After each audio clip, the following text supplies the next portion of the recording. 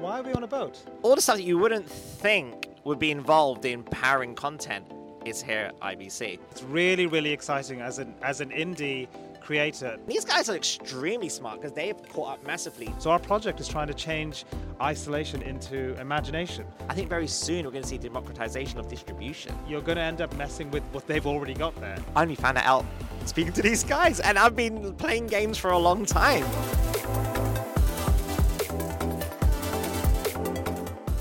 Hi, welcome to Beyond the Frames, a really special episode of Beyond the Frames. As you can see, I'm here on a boat with HaZ.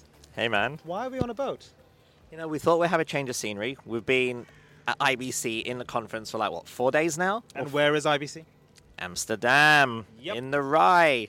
So, yeah, I mean, hanging out here, talking about all the great booths we visited, the experience. Couldn't be a better place than on a boat in the canal. So yeah, it's awesome. So Beyond the Frames is really an entertainment-centric podcast, media entertainment, and talking about how we create content, the technology that helps us create the stuff that we create, from games to movies to series. And here at IBC, it's an annual conference, if you're not familiar with it.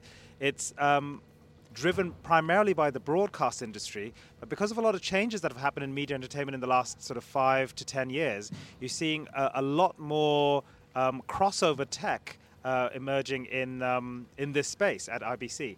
So what are some of the things that stuck out to you?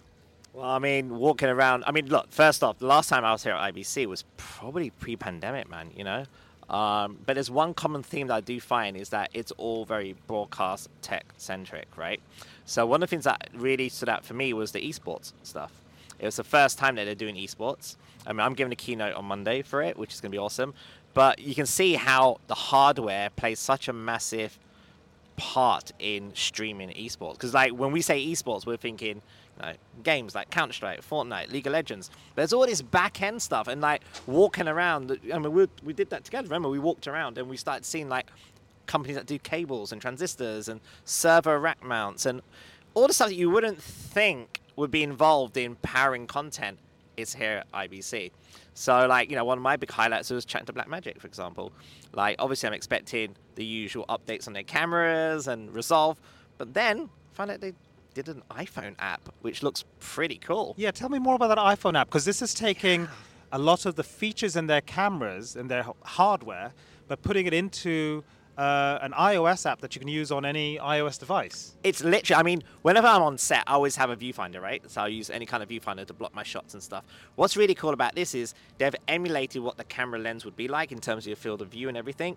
You could record your footage as ProRes. This is actual professional codecs, right? In 4K or whatever the phone resolution takes, you can transmit it to Resolve via the traditional way, but you can also link it with Blackmagic's cloud system, which is a new thing they've introduced for the last few months. And what that means is, I have an editor in New Zealand waiting for shots to come through. I can film all of my stuff on my iPhone, hit upload, and it uploads it. And I can keep shooting as well. So it's a really nimble and fast way to get content out, but it's on an everyday device, your phone. Yeah, and you can see that totally lining up with a workflow where you've got some people on location, either scouting shots or taking final shots, and sending it back to a team that might be editing offline or editing somewhere else, and totally, keeping that fluid workflow just moving. Yeah, totally, man. I wish I kind of had that app. We're going to get a lot of this going underneath a bridge, the echo, which is kind of part of the charm, right? Yeah, totally. It's not every day you get to sail down a canal boat, talk about animation and VFX and film production. So you mentioned seeing a lot of the back-end systems that, as content creators, we're familiar with the software suites that we use to make the stuff, and then once we sort of deliver and send it out there, we don't really think about what it takes to distribute and deploy content across different systems, distribution systems.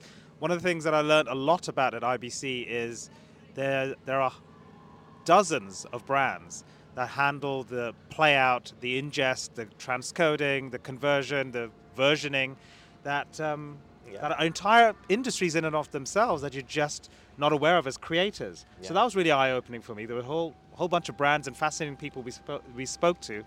And something I noticed a lot in the tools that they were talking about, the new features for their tools, is the integration of AI into their systems.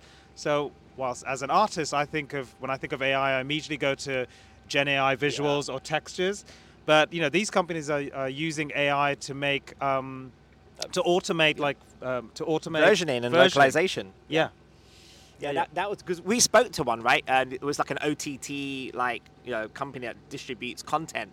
And it was interesting because we saw one company, God, I forgot the name, but they use AI, but really to create metadata. So if you have like hundreds and hundreds of footage, archive footage, or if you are like the BBC or even an independent company that's been creating so much content, and you want to find a way of locating that content to potentially license it out, it's a nightmare cataloging stuff, right? You need long manual process, totally prone to human error, of course. Absolutely. And now they have this AI system that runs through all the footage, does image analysis, figures out how many shots have a guy in there or a particular talent maybe, and even the metadata of locations, all of that would get generated super fast because it's AI. And all of a sudden, you've got a library and stock library that you could commoditize and sell and extend your business. And to me, that's a really good use of AI. Because like you said, we're so used to seeing AI, potentially taking over people's jobs or Gen AI mid-journey. And this is a great way that, it's data at the end of the day, isn't it? It's all data. And it's your proprietary data. And that's really important for commercial use. If you're using something like Midjourney as it is today, right now in 2023, it's great for concept art, but you can't really use that as a commercial solution for final pixels that you would then monetize, because you don't really own the data on which it's trained. But systems like this, where whether you're an indie or a big studio, you've got a bunch of data, you've got a bunch of footage that you own yourself, but you don't have the means to create your own AI system. Using one of these off-the-shelf products is really the way to go to come up with a commercially viable way of making use of the. But also, we've had the term quite a lot now when we visit these various booths that are offering these solutions, like white labeling, right? Which is a really common term. But what's interesting is if you wanted to set up your own, we spoke about this jokingly, but if we wanted to set up our own version of Netflix, our own streaming service, of our own content, say in 10 years' time, we potentially could get one of those services. It's a white label, put our own branding on, do a deal with a distributor or an OTT solution. All of a sudden, we've become a content distributor as well. And that's kind of reflective of the stuff that we've always spoken about, how, not only the animation tools are being democratized for us to create, I think very soon we're going to see democratization of distribution. Yeah, and that's really, really exciting as an indie creator, knowing that that's a viable route now, where you don't have to accept the long-established gatekeepers, but you can be much more involved in that whole side of your business, is really exciting.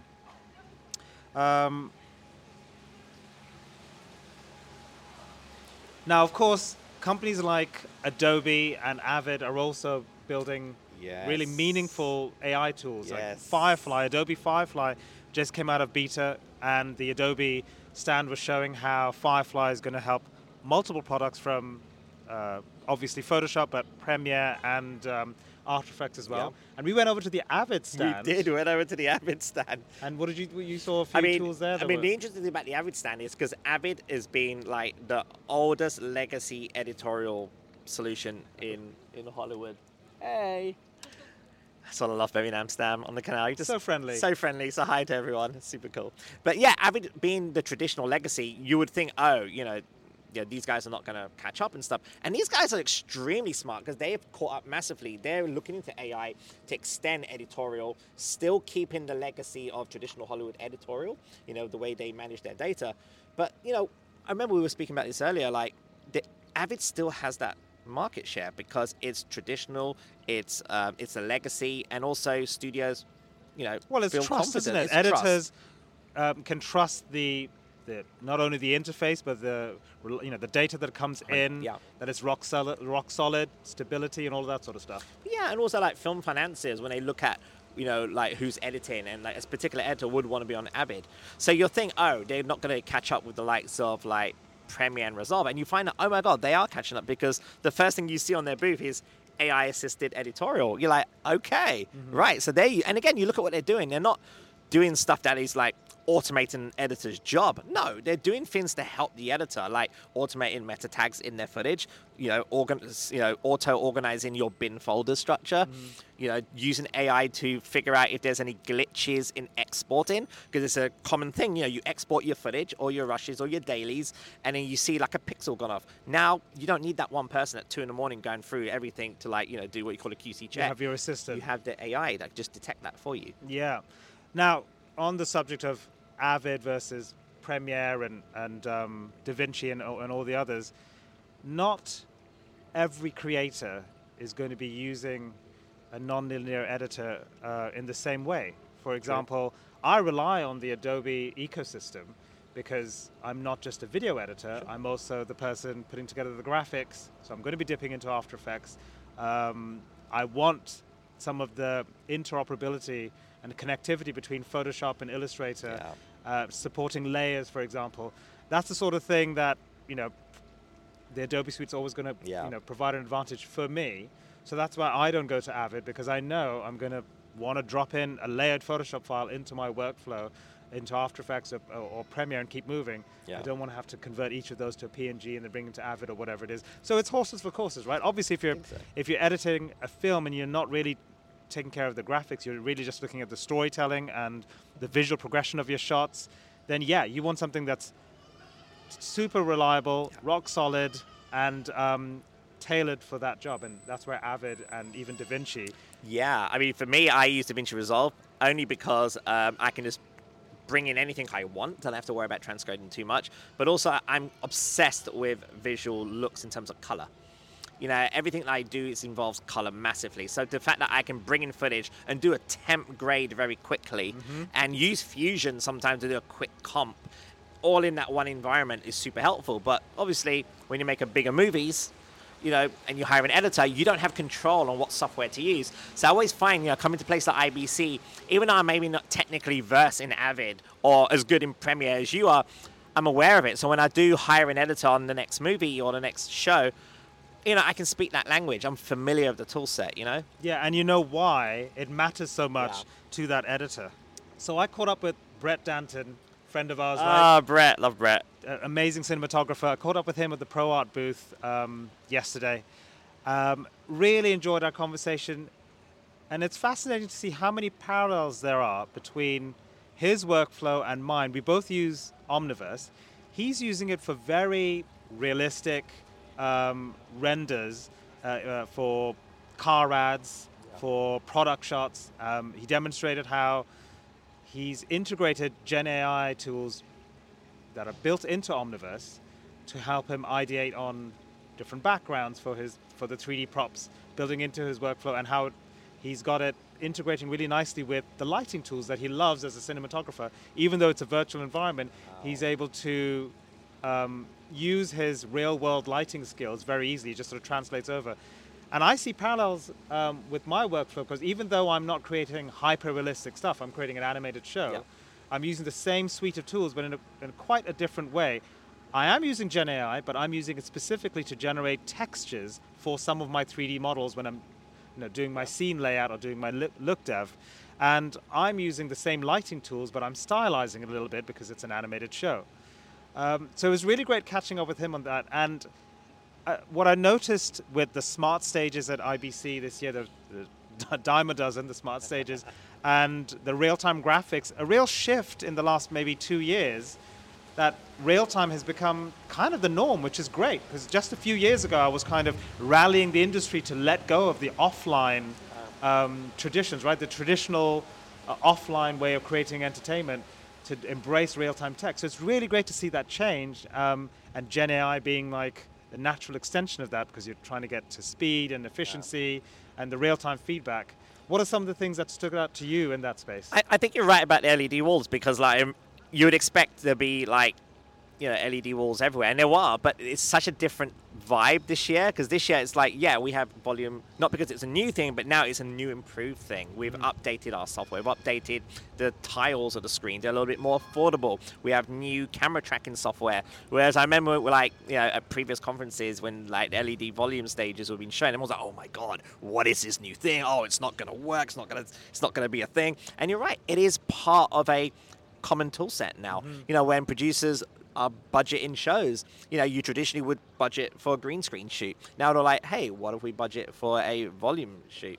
So I even find like, the places like IBC isn't just for like people that are looking to buy hardware, but I think producers, should, and if they're not, they should attend these shows, because you need to be ahead of it. You don't need to know technically how the insides work, but be aware that, there is things like MOSIS tracking. There is like OptiTrack for mocap, and there is things like Neutum, which now has this amazing, like, they did this really great deal where they do the head-mounted for the HMI, right? Head-mounted display, and you also have the hand tracking, and you also have the body, and you also have the software. It's like this really affordable, independent mocap solution. That's right? super portable, doesn't need any external trackers, but very nuanced in its, the captures that you get are very nuanced, very stable, and that's what I use on my show. I use the perception neuron suite on my show and an iPhone for facial animation, and go straight into Unreal, or it can go via the Axis software that they have. In fact, they announced a new app to support their Axis software suite, a new iOS app that gives you even more control. Was that the face? Is that the face one? Yeah, I saw that. Yeah. I mean, by default, their plugin for Unreal supports facial capture via iOS. It's the AR kit. It's the AR kit stuff, and full body motion tracking, including fingers. But this additional app gives you even more control, which is really exciting. And the fact that the software is free. Which is really cool. And I think, like, spending time with Neutum at IBC, really got to understand, like, why they are still in the mocap market, which is very competitive. When you look at all the amazing mocap brands out there, like the XNs and the OptiTracks and all of that.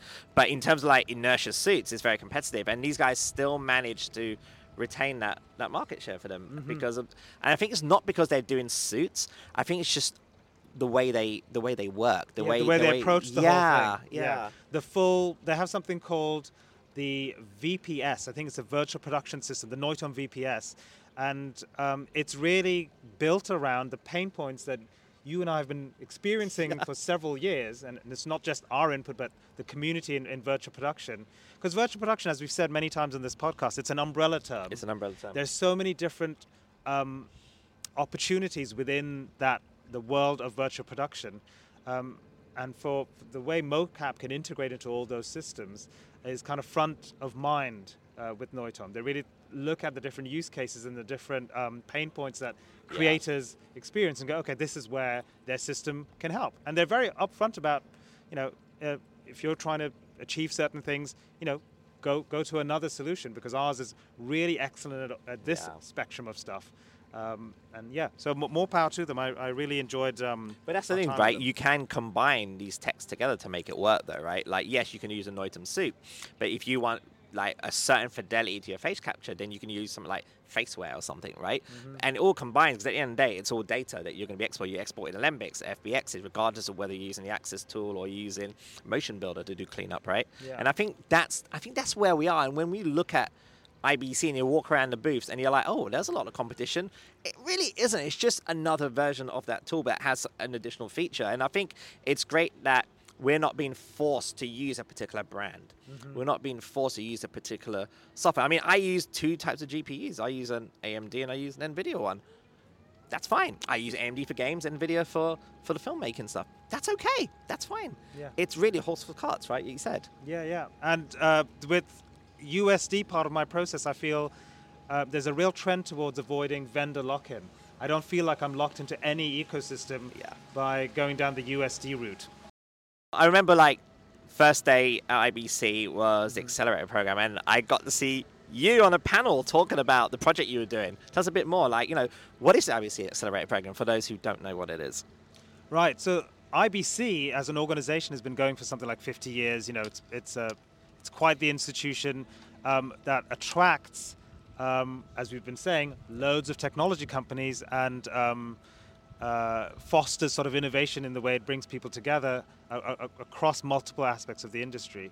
And a few years ago, they set up an accelerator program which really focuses on disruptive technologies and ways of tackling industry challenges that just don't get looked at because everyone's focused on product and services that they're already doing, but they're not really getting into the ins and outs of industry pain points. So that's what the accelerator program sets up to do. It gets people in different parts of the industry together to really look at some challenges that ought to be solved, kind of thing. Yeah, so you got involved because I know there was the whole 5G network involved in this whole.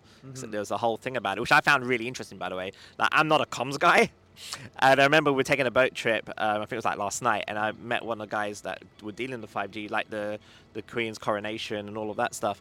And it's amazing because you don't really think that, oh my God, you do need a wireless network. And I'm like, but why? And you're like, oh, actually, when you're on an airport runway, you can't have cables. Right. So you need that. Or you need to quickly make a quick broadcast because this big incidents happen. Yes. But even from a filmmaking point of view, right? You know, if you're in a location that Yes. there's no plug sockets or generators, you need to be able to like upload stuff very quickly. That 5G wireless network is very interesting. How did that fit into what you were doing? Right. So the one you're talking about is University of Strathclyde. Yes. And the R&D that they did to prepare a 5G network that last year at IBC, at the drop of a hat because of the death of Queen Elizabeth, Yes. they needed to scramble and help broadcasters provide coverage for that. But of course, where they ended up to capture the footage on the airport runway, because you can't run cables, you can't run a hard wire to send the data back. So they had to, open up their 5G and set up a 5G hotspot right there and transmit broadcast quality data. But speaking of transmission, one thing that I did find out, which might have not been on the panel, but it was definitely after when I spoke to the guys, was they needed administration authorization to transmit. Because regardless of whatever airwaves, whether you're on a 5G network airwaves or whether you're on like an FM radio broadcast, it's pirate transmission. So you need, and it takes 6 to 8 weeks minimum. So they had to like put in some new protocols to get this stuff signed off right away, because obviously this had stuff to be broadcast quick. So it just shows how technology can also influence policies that have been so archaic, like, oh, it takes 8 weeks to fill in the form. Whereas with something like, the unfortunate death of the Queen, and they needed to broadcast this thing, they made changes to the protocols. Right, and that change that happens in the industry, it kind of relies on several industry figures to kind of rally behind it. So that accelerator program, because that project came directly out of the accelerator program, is a really effective way of doing it. So if you're involved in the accelerator programs, it isn't just a fun sort of way to collaborate and explore potential, opportunities in tech. It's also about bringing meaningful change. So the one I pitched this year was to take some of the infrastructure we have in 5G and some of the best practices that we've all kind of developed in real-time production over the past few years, and put them to use for real change with an audience that often gets overlooked. So the audience I was focusing on was, and still is, children in hospitals who are facing terminal illness or long-term illness. Quite often in hospitals they experience a lot of isolation and kind of sadness because they don't know quite often what's happening around them. They're having to follow lots of protocols and rules in hospitals and not really getting to interact with other children. Some of them, their immune system might be down, so they've got to be literally isolated from other people.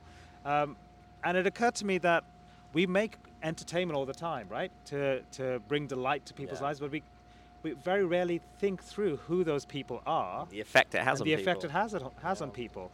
And, one of my clients received an email about a show that we make, thanking us for making a show that brought him and his daughter together. His daughter had very challenging learning disabilities, but through that show, because they kind of connected over the show, she was able to communicate much more effectively with her family for many, many years, and it brought a lot of joy to them. And for us, it was like, well, we're just making a preschool show, but it meant a world of difference to the life of this child. And so it got me thinking, like, we make content all the time, and we know that it's fun content based on engagement or viewers or comments or whatever, but that show that we made was able to make such a change to that little girl's life without us even trying. So I thought, what if we actually tried to make a difference to children who are sick, in hospitals, who are isolated? So our project is trying to change isolation into imagination so that they can interact with like a virtual world or a character that that's live streaming into the hospital, and make it much more engaging, like a puppet show really, but a digital puppet show with like fantastical elements. Why do you think this is now possible today compared to like, say, 5 or 10 years ago? Well, I mean, being able to do it in Unreal Engine and have production values that, that really immerse you in that and feel kind of wonderful and, attention grabbing. And 5G, right? So if we can, the challenge with hospitals is that they've got an infrastructure and protocols that protect the patients and the staff as the number one priority, as they should, right? So if you want to go in there and put in, network cable and high-speed internet, you're going to end up messing with what they've already got there, and that you don't want to then there's medical equipment there, man. Right, you don't Heart want machines. Yeah. So with 5G now, you can get the bandwidth, but you can also separate it from other dedicated networks. channels. Yeah. So I think that combined with real-time animation is making this kind of show possible. That's amazing, dude. I mean, I saw the stuff that you were showing. It's really empowering stuff, man. Yeah, it's exciting. So esports is really picking up here as well. I think this might be the first year that they've got a dedicated esports section at IBC. I know you're delivering the keynote tomorrow for esports. You spent some time recently in South Korea, right, with the whole esports community there. Yep. You also met some of the companies just yesterday. So tell me about the people you met. Yeah, I mean, it was pretty cool. I mean, because like, obviously, we're developing Fortnite games, right? And that's in the esports community and the context of esports. But then, like, went to meet these like, esport gamer kids, like 16, 17-year-olds, and, like, super, like, excited, and they're playing Counter-Strike. And Counter-Strike is a really old game. This was made in, like, 97, 98. And it was... Do you remember the game Half-Life? Vaguely. Okay, so this game called Half-Life, which was very popular, made by Valve Software, right? The guys who make Steam. And they did a mod. Like, basically a mod is basically a bunch of people, a bunch of players that will create their own version of the game using the assets, right? Kind of like what Fortnite is today, right? And they create this thing called Counter-Strike, which ended up becoming an actual game. So, I see. So Counter-Strike came out of an existing game. Exactly. It came out as a mod from Half-Life. And guess what? I only found it out speaking to these guys. And I've been playing games for a long time.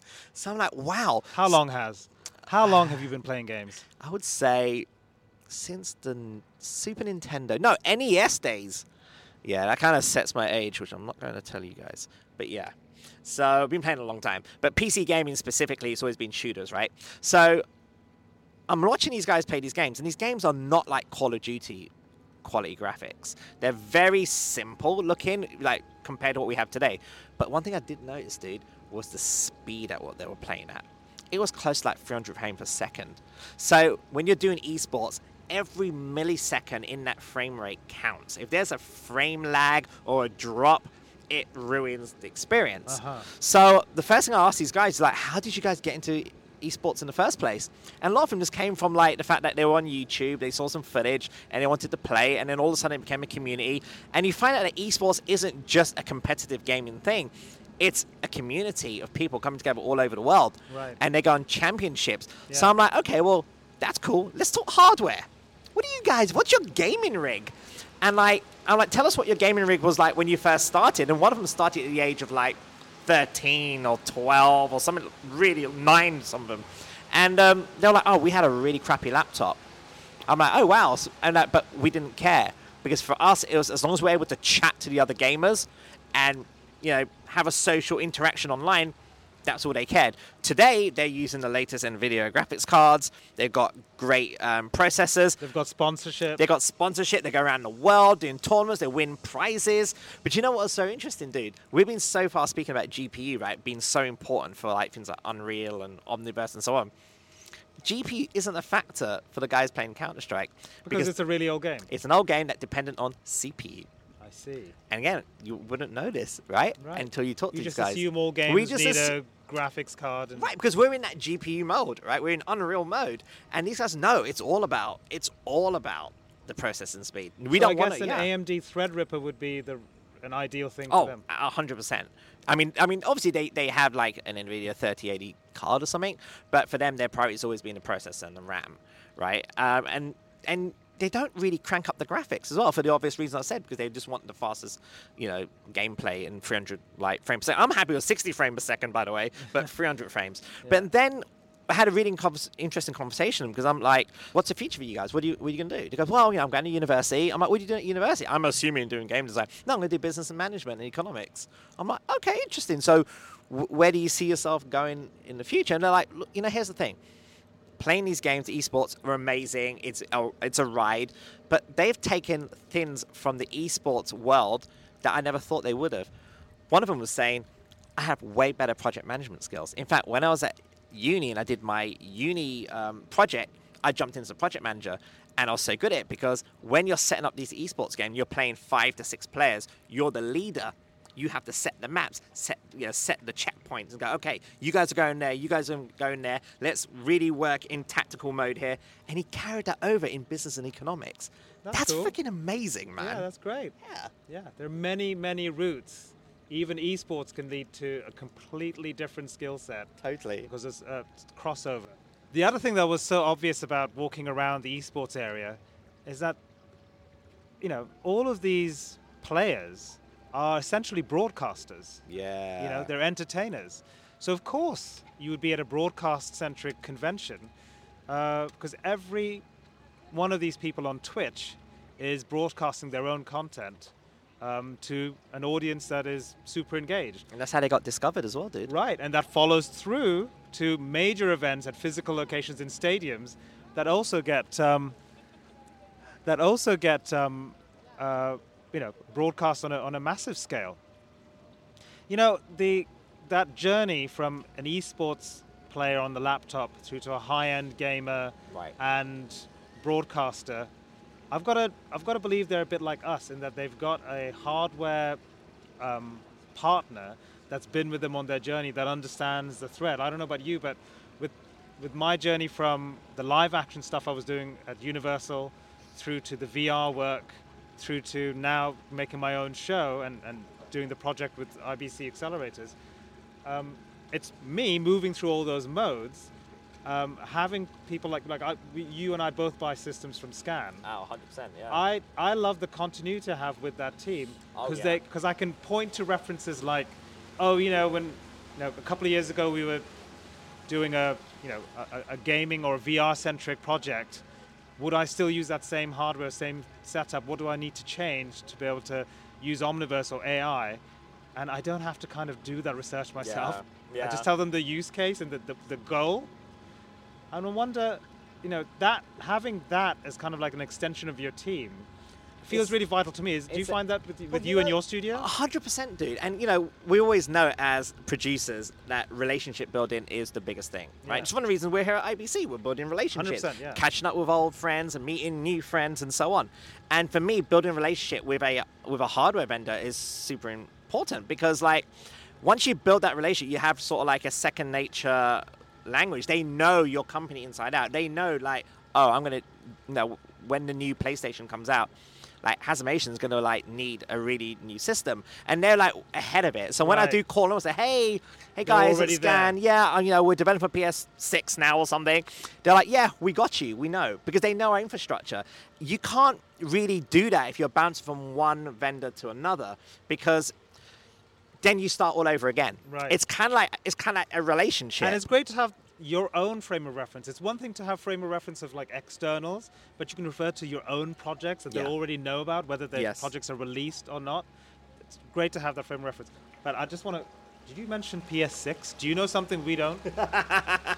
No, I'm saying if, because there's a 4-year lifespan on like kind of like replicants in Blade Runner, but there's like a 4-year lifespan. Do they have 4-year lifespans? 4-year lifespan. The replicants of Blade Runner have 4-year lifespans? Dude, yes. Which line of dialogue says that?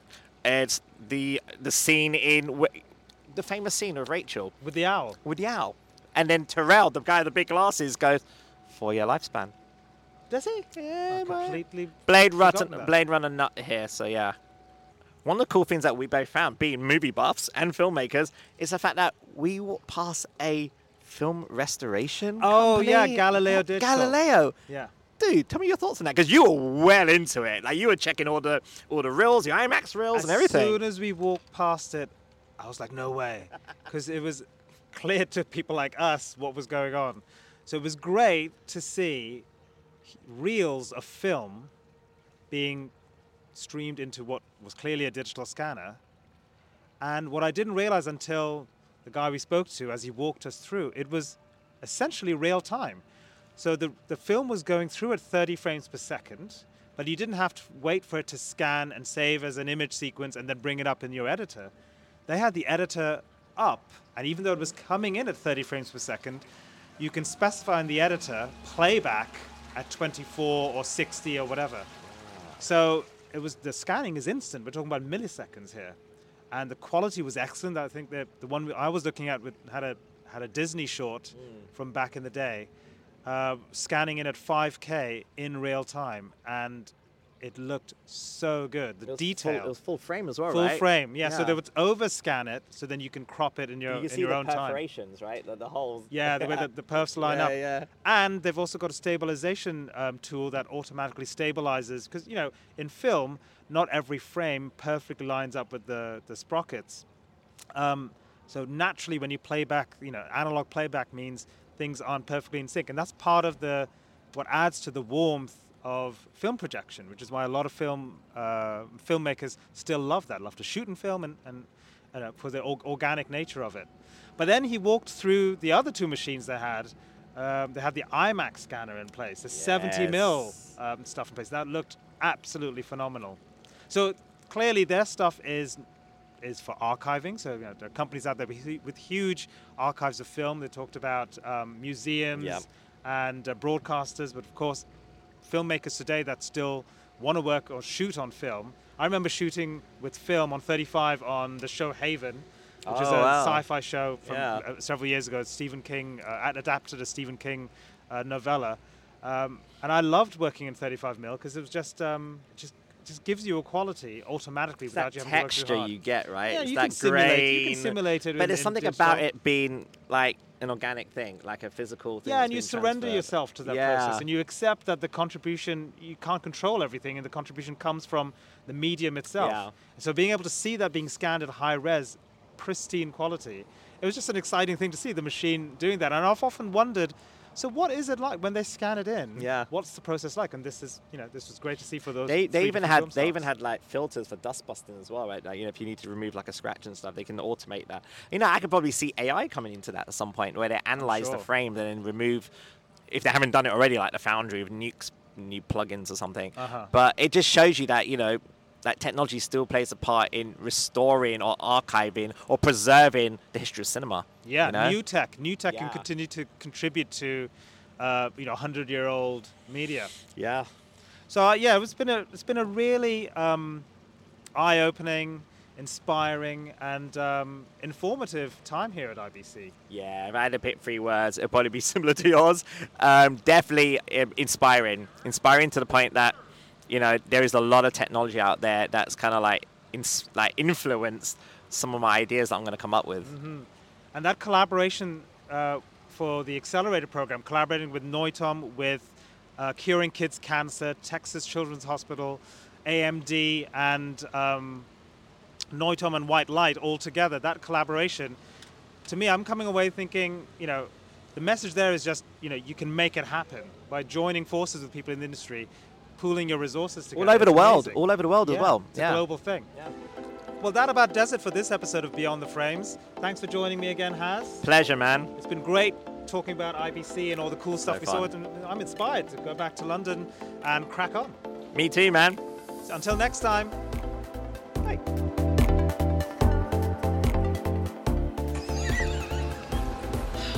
Your face.